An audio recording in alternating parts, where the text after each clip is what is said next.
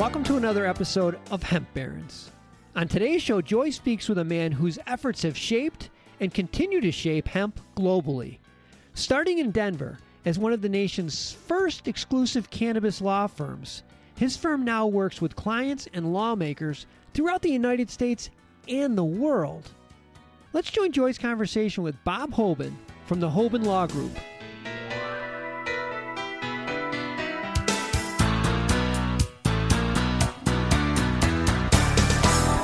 Well, hello, Bob. Thank you so much for being with us on Hemp Barons today. Hey now, it's good to be here. Thanks for having me. How are you today?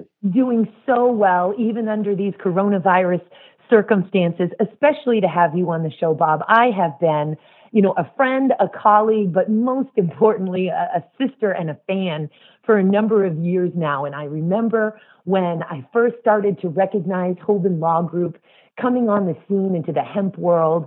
And for me, I started to recognize it around 2014 or so, started to get these emails from Bob Hoban and the Hoban Law Group, and really recognized Hoban Law as one of the first, if not the first, premier firm in the United States to really get involved with hemp on a deep issue, not we're haphazardly adding hemp into our new cannabis practice group, but no, we're taking on hemp from a lobbying, legislative policy, and true commanding effort and perspective. And I just want to quickly say, I know we're going to go right into all that you are and all that you're doing, but I remember when I finally got to meet you in person, and it was at NOCO, Hemp Expo, our favorite hemp trade show.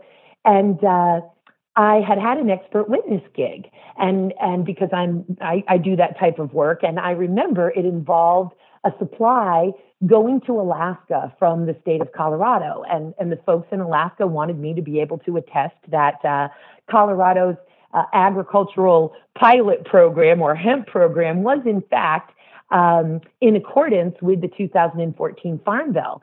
And I remember saying, well, I can attest that the vast majority of personnel at the Colorado Department of Agriculture consider their hemp program to be an agricultural pilot program, but that I didn't feel comfortable at the time stating definitively that it was in compliance or in accordance with that program. And I shared that story with you, this dynamic, tall, handsome attorney. And I remember you looking at me and saying, well, Joy, research hasn't actually been defined and it hasn't been tested in the courts. I mean, who's to say that collecting the names and addresses and GPS coordinates of the farmers who are applying for the hemp licenses isn't research? And I thought, oh, I love this man. I love the way he thinks. He is a hero for hemp. So that's when that's when you won me over big time was in that response that day. And it was just such a bright light. First of all, thank you for your kind words, but also that just brings me back to the good old days. Holy smokes, it wasn't that long ago, but figuring out what a Farm Bill pilot program was or should be versus the so-called clarity we have today, which is all but clear. It's going back to a different point in time, that's for sure. And indeed it is. And I also learned from you because, of course, you were the heroic firm and lead attorney on a litigation against the Drug Enforcement Administration back in 2017. That was filed when they finalized their marijuana extract rule and included hemp in that definition, completely ignoring the earthquake, or as you say, the seismic shift in cannabis policy, which was that definition, that early definition of industrial hemp in the 2014 Farm Bill. And that day of those oral arguments, you told me a story about the development of Hoban Law Group. And you mentioned that you were actually thinking about being a judge and a trajectory changed.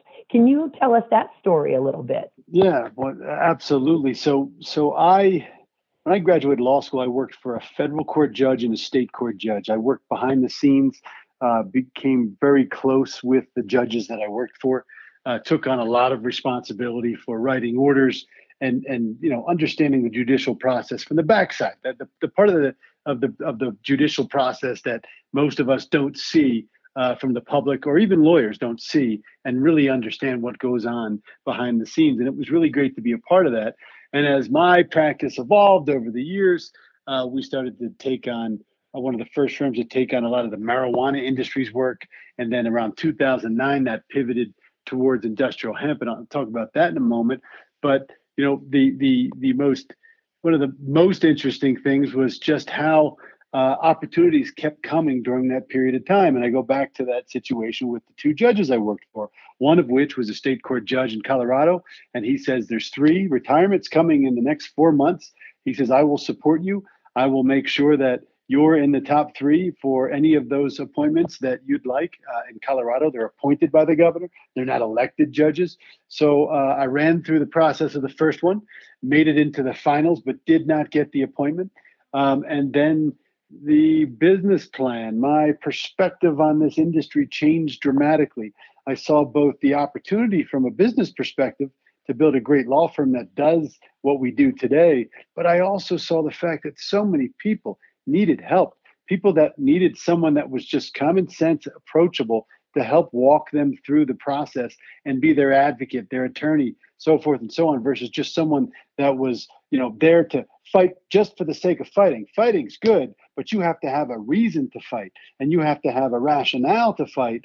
And that's ultimately what led me away from pursuing one of those other 2 appointments to the bench in Colorado. Boy, would that have been a different life. And thank goodness the universe provides, and we got to keep you in hemp, because you're such an important person, not only in the United States movement, in North America, and of course, globally. And before we go on to those international hemp solutions, as it were, let's talk for a second about how many offices does Hoban have? Could you give us an overview of Hoban Law Group and its tremendous expanse throughout the United States? Yeah, so we ultimately started in Colorado. We expanded to the East Coast. We expanded into California, Washington, and Oregon, all around 2012, early 2013, whereas we sit here today, we've got attorneys in 17 states across the United States and then 10 different countries abroad. And, you know, one of the things that's interesting is we see the CBD element of the hemp industry kind of evolve before our very eyes. Some might say it reached its peak and then it's on the decline, although I'm not so sure that that's the case. I think the idea of CBD as an ingredient, which is what it really is, it's merely an ingredient, it's not an industry in and of itself, was something that took a long time for people to get their mind around. And having been there since the very beginning, and when I say the beginning, there are people, yourself included, that have worked so hard for decades to have social justice and criminal justice reform around this plant, whether that's the marijuana side of the industry or whether that's the industrial hemp side of the industry. So I can't take any credit for any of that hard work that went into it for decades and decades and decades, going back to Jack Herer and even longer than that. But what happened early on was we were presented with an opportunity to opine for a company out of San Diego in 2009 about whether or not what it was selling, something called CBD, was legal. And they explained their process to me, and we went on a deep dive as only lawyers would do. It was really sort of a nerd or geek out type project where we went in and we looked and we said, here's what Congress had done, and here's what their intention was, and here's the Controlled Substances Act. And we went through case law that we could find all over the country. And that case law, basically, this was pre-2014 Farm Bill. We created strategies for companies to sell CBD that was non-psychoactive, of course, from industrial hemp, and identified that it was indeed legal under the definitions found in the Controlled Substances Act. That was the very beginning of all of this for us as we got into the commercial side of the industry. And once we developed those strategies and those distribution patterns, which happened to be international in scope, we, in large part, became a go-to firm for those strategies. All of a sudden, people that were selling CBD, that became big business. These companies went from selling tens of thousands of dollars a product to millions of dollars a product, quite literally within a few weeks. So very, very proud to start there. And what it's evolved to today, I mean, holy smokes, nobody saw this coming except for maybe Jack Herer, but that's another story for another day. So much so. And again, 10 countries. Hoban Law Group also has offices in 10 countries in addition to 17 states. That's incredible. The amount of assistance, the amount of chopping wood, carrying water, moving forward the hemp economy that Hoban Law Group, all on its own, does by serving that number of clients is just a tremendous contribution to the promise of the world's most versatile and valuable plant. Let's talk now for a minute about some other businesses that have now grown out of your vision and your love of this plant. And Bija, International Hemp Solutions, let's start with those. And if I'm missing some others, I know you also have a podcast. Please, let's talk about them. Let the listeners know what's going on in Bob Hoban's world. Well, actually, let me comment on the international component for a second, because all of a sudden now everybody's talking about this global cannabis industry and internationalization of their products and their product plans and distribution that's worldwide. And we've been focused on this for several years. And it all started, the international component started with those clients, those early on clients that were selling something called CBD, that we realized they were sourcing it from overseas, and we began to establish the relationship. So we understood right then and there, before 2014, as early as 2009, that this industry was in fact a global supply chain, and we began to build those relationships very intentionally. So then what happened was I was teaching at the University of Denver as a cannabis policy professor, not a criminal justice professor, not a political science professor, but a public policy professor. And I picked my focus to be cannabis policy. And the University of Denver gave me a lot of leeway. I took students all over the world on international travel courses to Uruguay, to Costa Rica, to Australia, to places in Europe, and we did multiple week travel courses to study the rollout of reformed cannabis policy all over the world. And we began writing those laws and regulations for a number of countries: Uruguay, Chinese FDA, believe it or not, Costa Rica, so forth and so on. The list goes to about 35 countries that we've written laws or regulations for in this space. And that's really what created the international opportunities. And of course, now everybody needs to diversify their distribution. You need to figure out where you fit in this global supply chain if you're going to participate and even have a chance of succeeding. So then that led us to some opportunities to perhaps create a global cannabis supply chain. And we may have underestimated the complexity of building a global supply chain at that point in time, although it is happening in real time around us. So in 2014, when the Farm Bill was passed, that first included industrial hemp. And by the way, that's the first time in US history that industrial hemp was defined as something other than marijuana. And it was created as an exception to our Controlled Substances Act. So that was a landmark piece of legislation driven by some of our senators from this great state of Kentucky. But when it comes down to it, it allowed for seed importation. It required seed importation. How could you start growing hemp in the United States where hemp had been outlawed, had been banned for cultivation since the 30s and into the 40s when we had our Hemp for Victory campaign? When you look back at that time frame, you had to realize that if farmers were going to grow hemp, then you had to import it from other places in commercial quantities. And that's what we began to do. So we built a company called International Hemp Solutions, IHS, to capitalize on that. And we went out and we secured licensing agreements with some of the leading hemp institutes in the world. And yes, there are hemp institutes all around the world, Europe in particular, that house high quality hemp genetics and that have grown and replicated industrial hemp genetics for decades and decades and decades. And the sort of star of the Hemp Institute worldwide would be the Polish Institute of Natural Fibers and Medicinal Plants, by far the longest standing hemp institute in the world, with over 100 years of service and maintaining these hemp genetics in a government sponsored fashion. And we went right to Poland and we made some agreements with the Polish government to obtain licensing rights for those varieties. We imported the largest quantities of commercial hemp seed from Europe than anyone in history has done on multiple occasions. 30, 50, 100, 200 metric tons. When you see a DHL airplane that's completely full of pallets of industrial hemp seed, it really makes you smile. I am smiling listening to this story. I mean, seeing the plane, I'll grin from ear to ear, but man, you're already making me smile. Boy, talk about connecting the dots, the global dots, as this plant reemerges and reestablishes itself as a major player, agricultural commodity, to, and in industries, serving industries that we've never seen hemp serving before because we didn't have the technology, specifically nanotechnology, air and space, supercapacitors, biocomposites, bioresins. All that it can and must be is coming.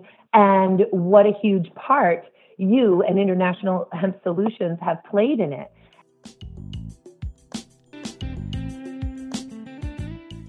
Can we talk for a moment about Bija Hemp and differentiating it from International Hemp Solutions? Yeah, so International Hemp Solutions and Bija are related. International Hemp Solutions is the parent company, the holding company, if you will, and then Bija, B-I-J-A, which is Sanskrit for seed.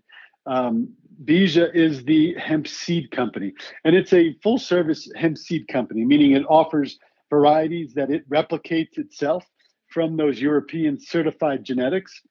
It develops its own genetics with its partners, Sunrise Genetics and Impello Biosciences, and it offers other third-party seeds by way of brokering arrangements. And what we were able to do was professionalize the seed sale element of the industry, because what we saw at that point in time, although it's gotten certainly a lot better, at that point in time, it was one-off deals where a guy would literally roll up in a U-Haul truck with a bunch of clones and sell the clones for anywhere from $1 to $10 per clone, saying that this was, the greatest hemp variety that anyone's ever seen.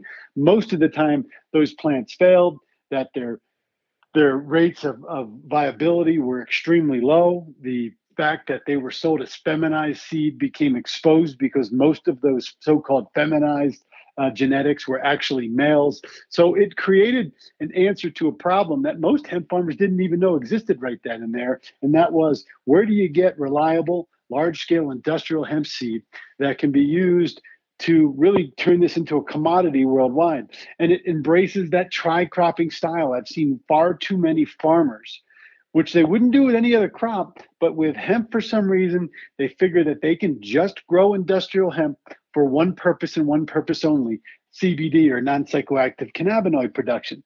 But what happens when you grow a crop for one purpose and one purpose only? You kind of put yourself in a box, particularly when it's a volatile pricing environment with wholesale prices up high one day and you can't move the product out the door the next day. So what this seed genetic platform does, coupled with the U.S. Department of Agriculture rules that were issued in the last quarter of 2019, really forces hemp farmers, forces them towards growing a multi-crop style or a tri-crop style where you grow vast acreage that's densely planted of a certified genetic so you can get underwriting for crop insurance, so you can get a loan to feed your family during that season.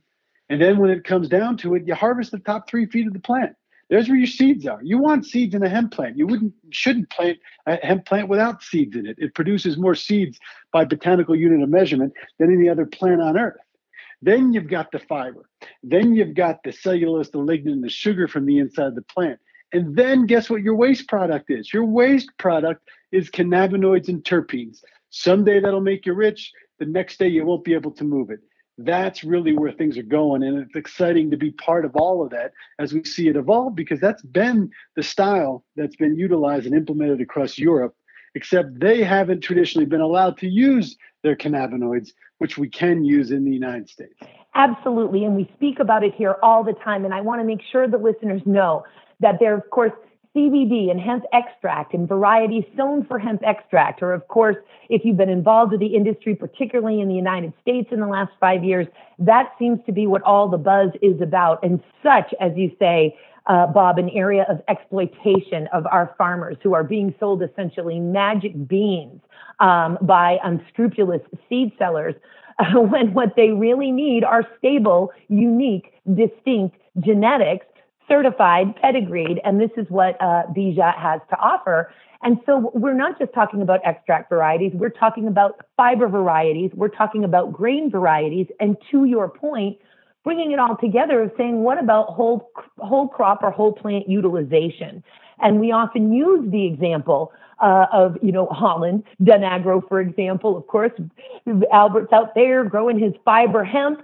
It's only got about 3 to 4% CBD in the leaves. There's not a whole lot of leaves there, but he's got infrastructure and he's got equipment, as is throughout Europe, to harvest that long, strong, valuable stock, and all, as you say, the cellulose, hemicellulose sugars and lignans involved in it, and of course, the nanotechnology and incredible carbon aspects of hemp that we've discovered, and then takes that top part of the plant and extracts it for the cannabinoids, and has the two industries going for him. So he's got the animal bedding, hemp herd for hempcrete. He makes the prefab walls. He takes that bast fiber, the outer bark of the hemp stalk, as opposed to that inner woody core of the herd, and then produces non-woven mats for insulation and grow mats and other products from there. And he's got his CBD products. So, and then when we get grain involved in it, forget about it. It is the highest digestible form of protein in the entire planet animal kingdom, densely nutritious, and of course, the perfect ratio of omegas 3s and 6. And then we could even talk about the root, which of course builds tremendous organic matter in the soil. It's wonderful for building soil, those very deep, strong taproots. But also, those roots contain valuable and rare triterpenes that don't exist anywhere else in the plant, which even Dr. Ethan Rousseau has begun in the last few years here to do presentations on the historical and current uses for the properties found in that root ball. It's everything, and that's definitely the message. And just so grateful for Bija International Hemp Solutions, again, as it were, to really help connect those dots and make those genetics available to folks. And in my presentations, when we discuss the obvious overproduction of extract varieties of hemp in the United States, and the fact that we had several hundred 55-gallon drums, if not more, spread across the United States of hemp extract from the 2018 crop, as we were harvesting the 2019 crop, we say pivot. Please, farmers, learn to pivot into grain, into fiber, and into utilizing that whole plant. The infrastructure is coming. Clearly, we don't want farmers growing just for fiber when they don't have a fiber processing facility anywhere near them. And let's hear what you have to say, Bob. I think what we're really looking for are processing plants, processing facilities, lest we get confused here, processing facilities within every 50 to 100 square miles of the biomass feedstock, and that it will probably be regional in terms of what that processing is. What are your thoughts on that? Well, just one thing before we get to the processing part of it, which is really fascinating, but just to think about, have we learned our lesson as an industry when, to your point, these barrels of oil, these piles of biomass wrapped up in those sort of plastic wraps they call marshmallows and left out in the field because nobody can move that biomass for extraction, which, by the way, in parentheses, everybody should be making that into crude oil at a minimum because at least that'll stay longer. That's the only way that you're going to be able to get through all of this. But that's neither here nor there right now. When you think about the fact that all of a sudden the USDA comes out with rules that basically says the former high CBD varieties, if you bring a plant to full maturity and it pops above 0.3%, that's not hemp. And you're not supposed to plant unstable genetics anymore. It's not fair. It's not fair to the farmers. Then what's the buzzword this year? CBG. Oh, let's go out and plant CBG varieties. Pay me $3 a seed for that. It just doesn't make sense, Joy. And we're going down this road all over again, thinking that we're going to get rich on CBD, smokable hemp, or CBG, when in reality, you have to look at a plant to service multiple verticals. If you don't, then you're putting yourself in a box. That is not fair to the farmers. But as it goes back to the farmers, to your point, why would or why should or could a farmer plant a hemp plant that produces something other than extraction capability, cannabinoid production, when it doesn't have the infrastructure nearby? We've advised clients over the last 3 years that come in with large pools of money and say, we want to invest in extraction. Our first thing out of our mouth is extraction is saturated. You don't see it yet because they're not all online, but do not waste your money on investment in the extraction industry. We said that over and over and over again. Well, what should we do, Mr. Hoban? The answer is always, well, you should look at other infrastructure. You should look at cultivation equipment. You should look at decortication. You should look at seed conditioning equipment. You should look at countercurrent technologies that can remove the cellulose, the lignin, all the good stuff from the inside of the plant. You should look at pelletizing and microtized pellet technologies that allow for this to be used in building materials and pallets. And instead, the vast majority, 60 or 65% of those clients still went out and invested in extraction infrastructure. Now they all call and say, we're sorry we didn't listen to you. What can we do now? So now it comes full circle back to where it was technically 3 years ago. Just nobody seemed to be following where the puck is going. They were looking at where the puck is, and by the time you get there, it's not there anymore. That's the mistake that people made over and over and over again. So how do you get those types of technologies to process near farmers? So you go to parts of the country that are traditionally well steeped in grain production. If you go to a grain production region, like parts of the Midwest and Montana, USA in particular, Montana is grain country.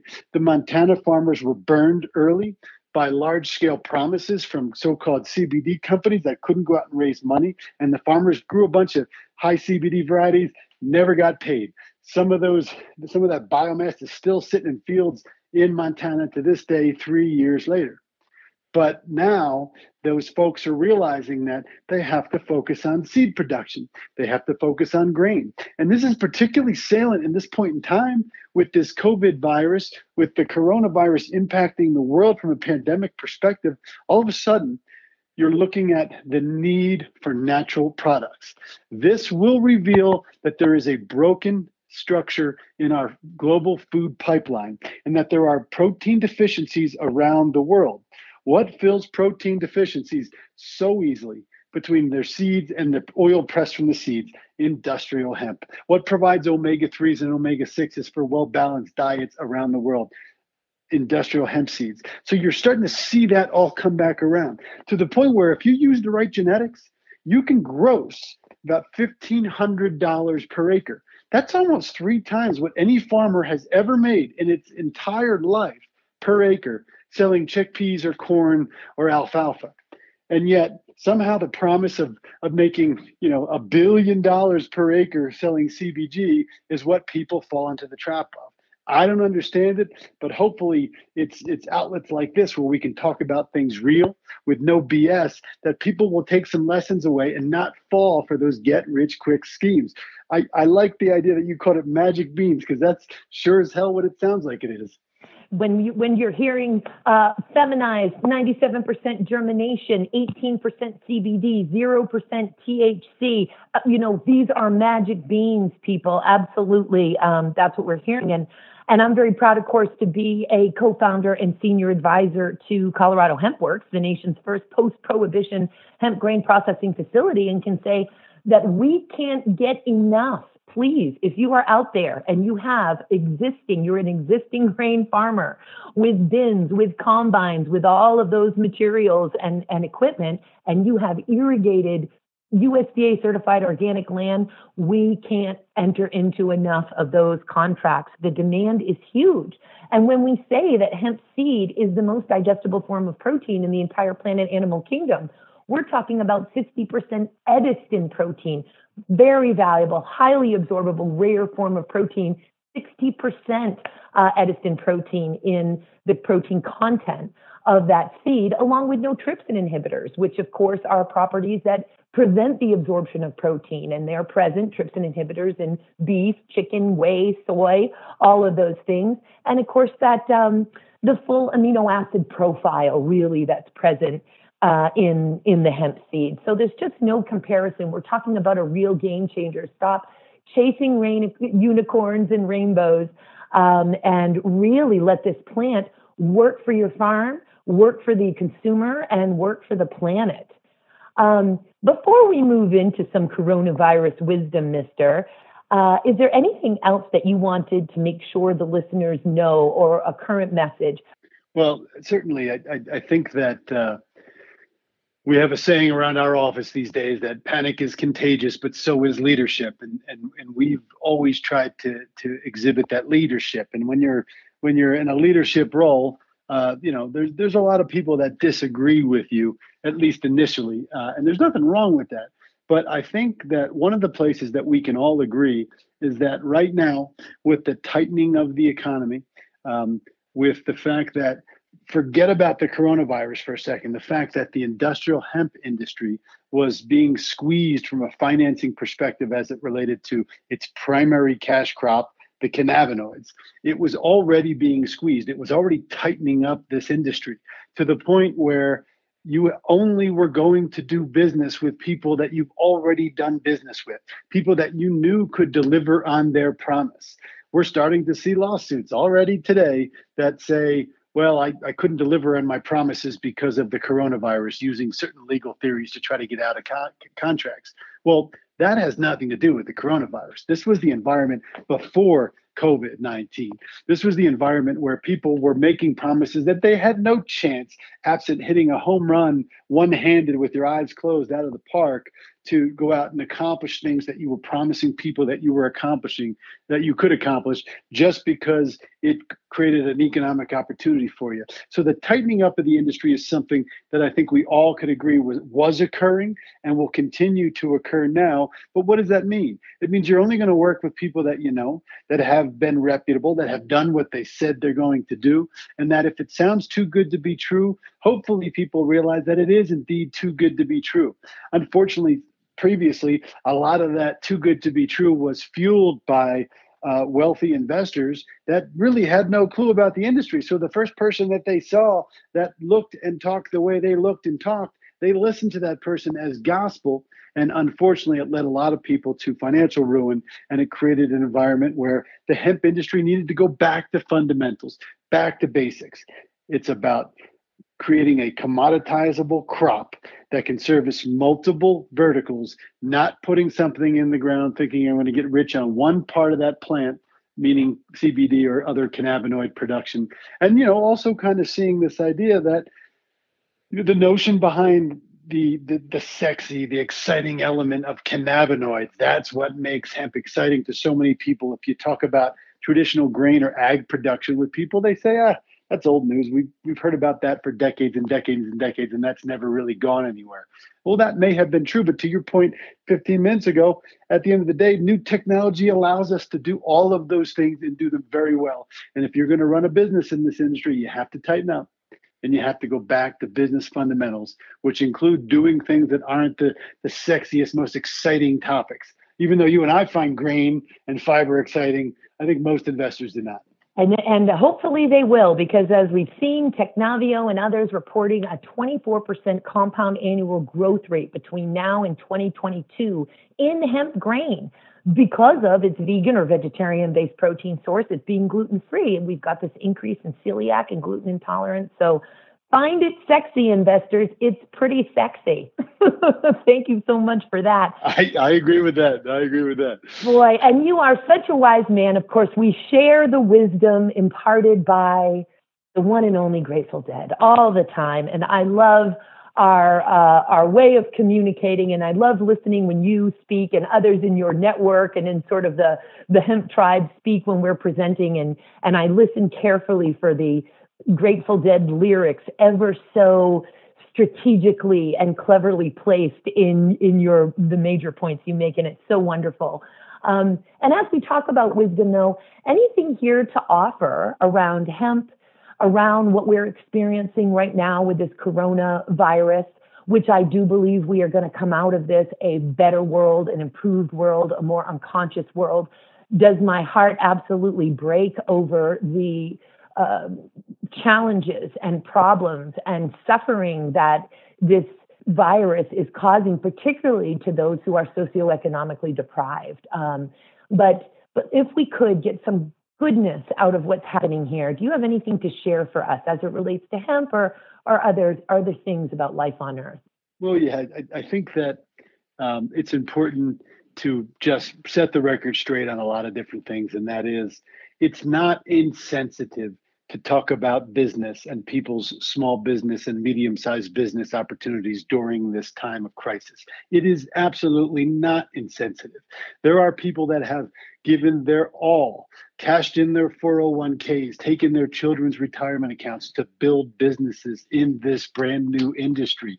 This is all that they have, and that's all that they know. And if they're not provided with some sort of hope and insight, providing them with questions to ask and then answers to those questions about what is going to happen when we do, to your point, come out of this thing as a whole, sort of better and stronger as a world, as a society. I think it's our responsibility to talk about these things in that perspective. That doesn't mean we lose an ounce, not even for a second, of our humanity, caring about people, helping out when we can. But it is important for people to understand what is next, and that the sun's still going to come up every single day. And that means that the world moves forward. And if you're not looking forward to how you can continue to participate and come out of this thing from a stronger business perspective, then you're not really doing your job to your investors, to your partners, or to your family. And that's kind of the insight that we hope to bring.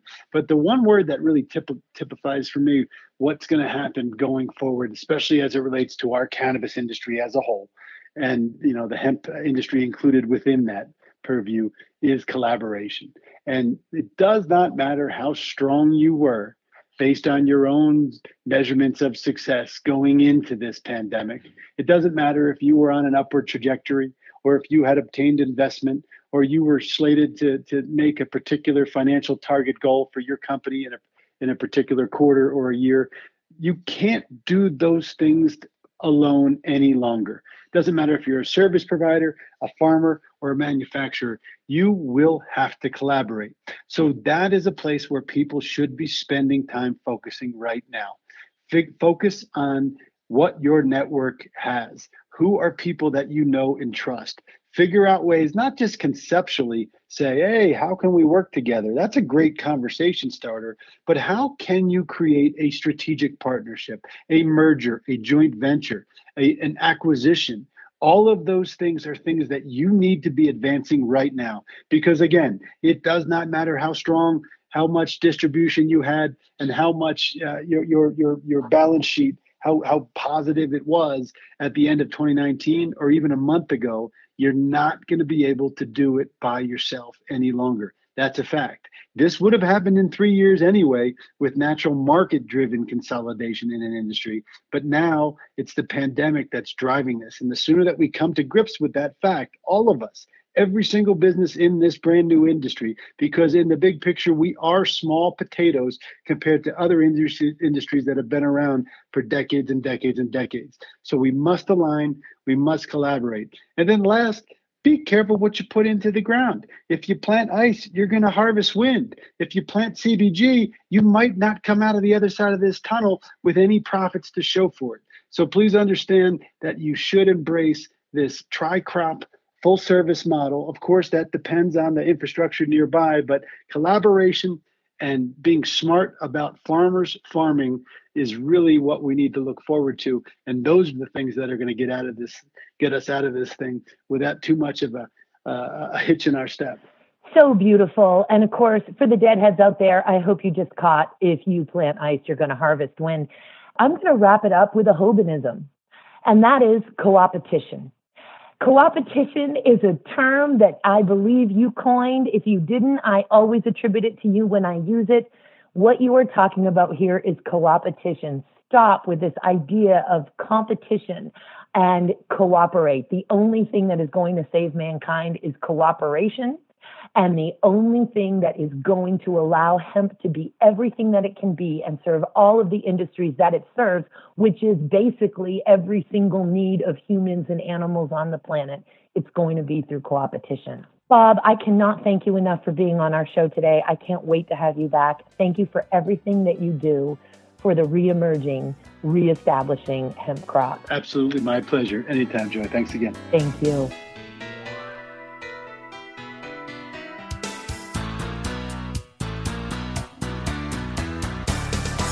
Thanks for listening to today's show.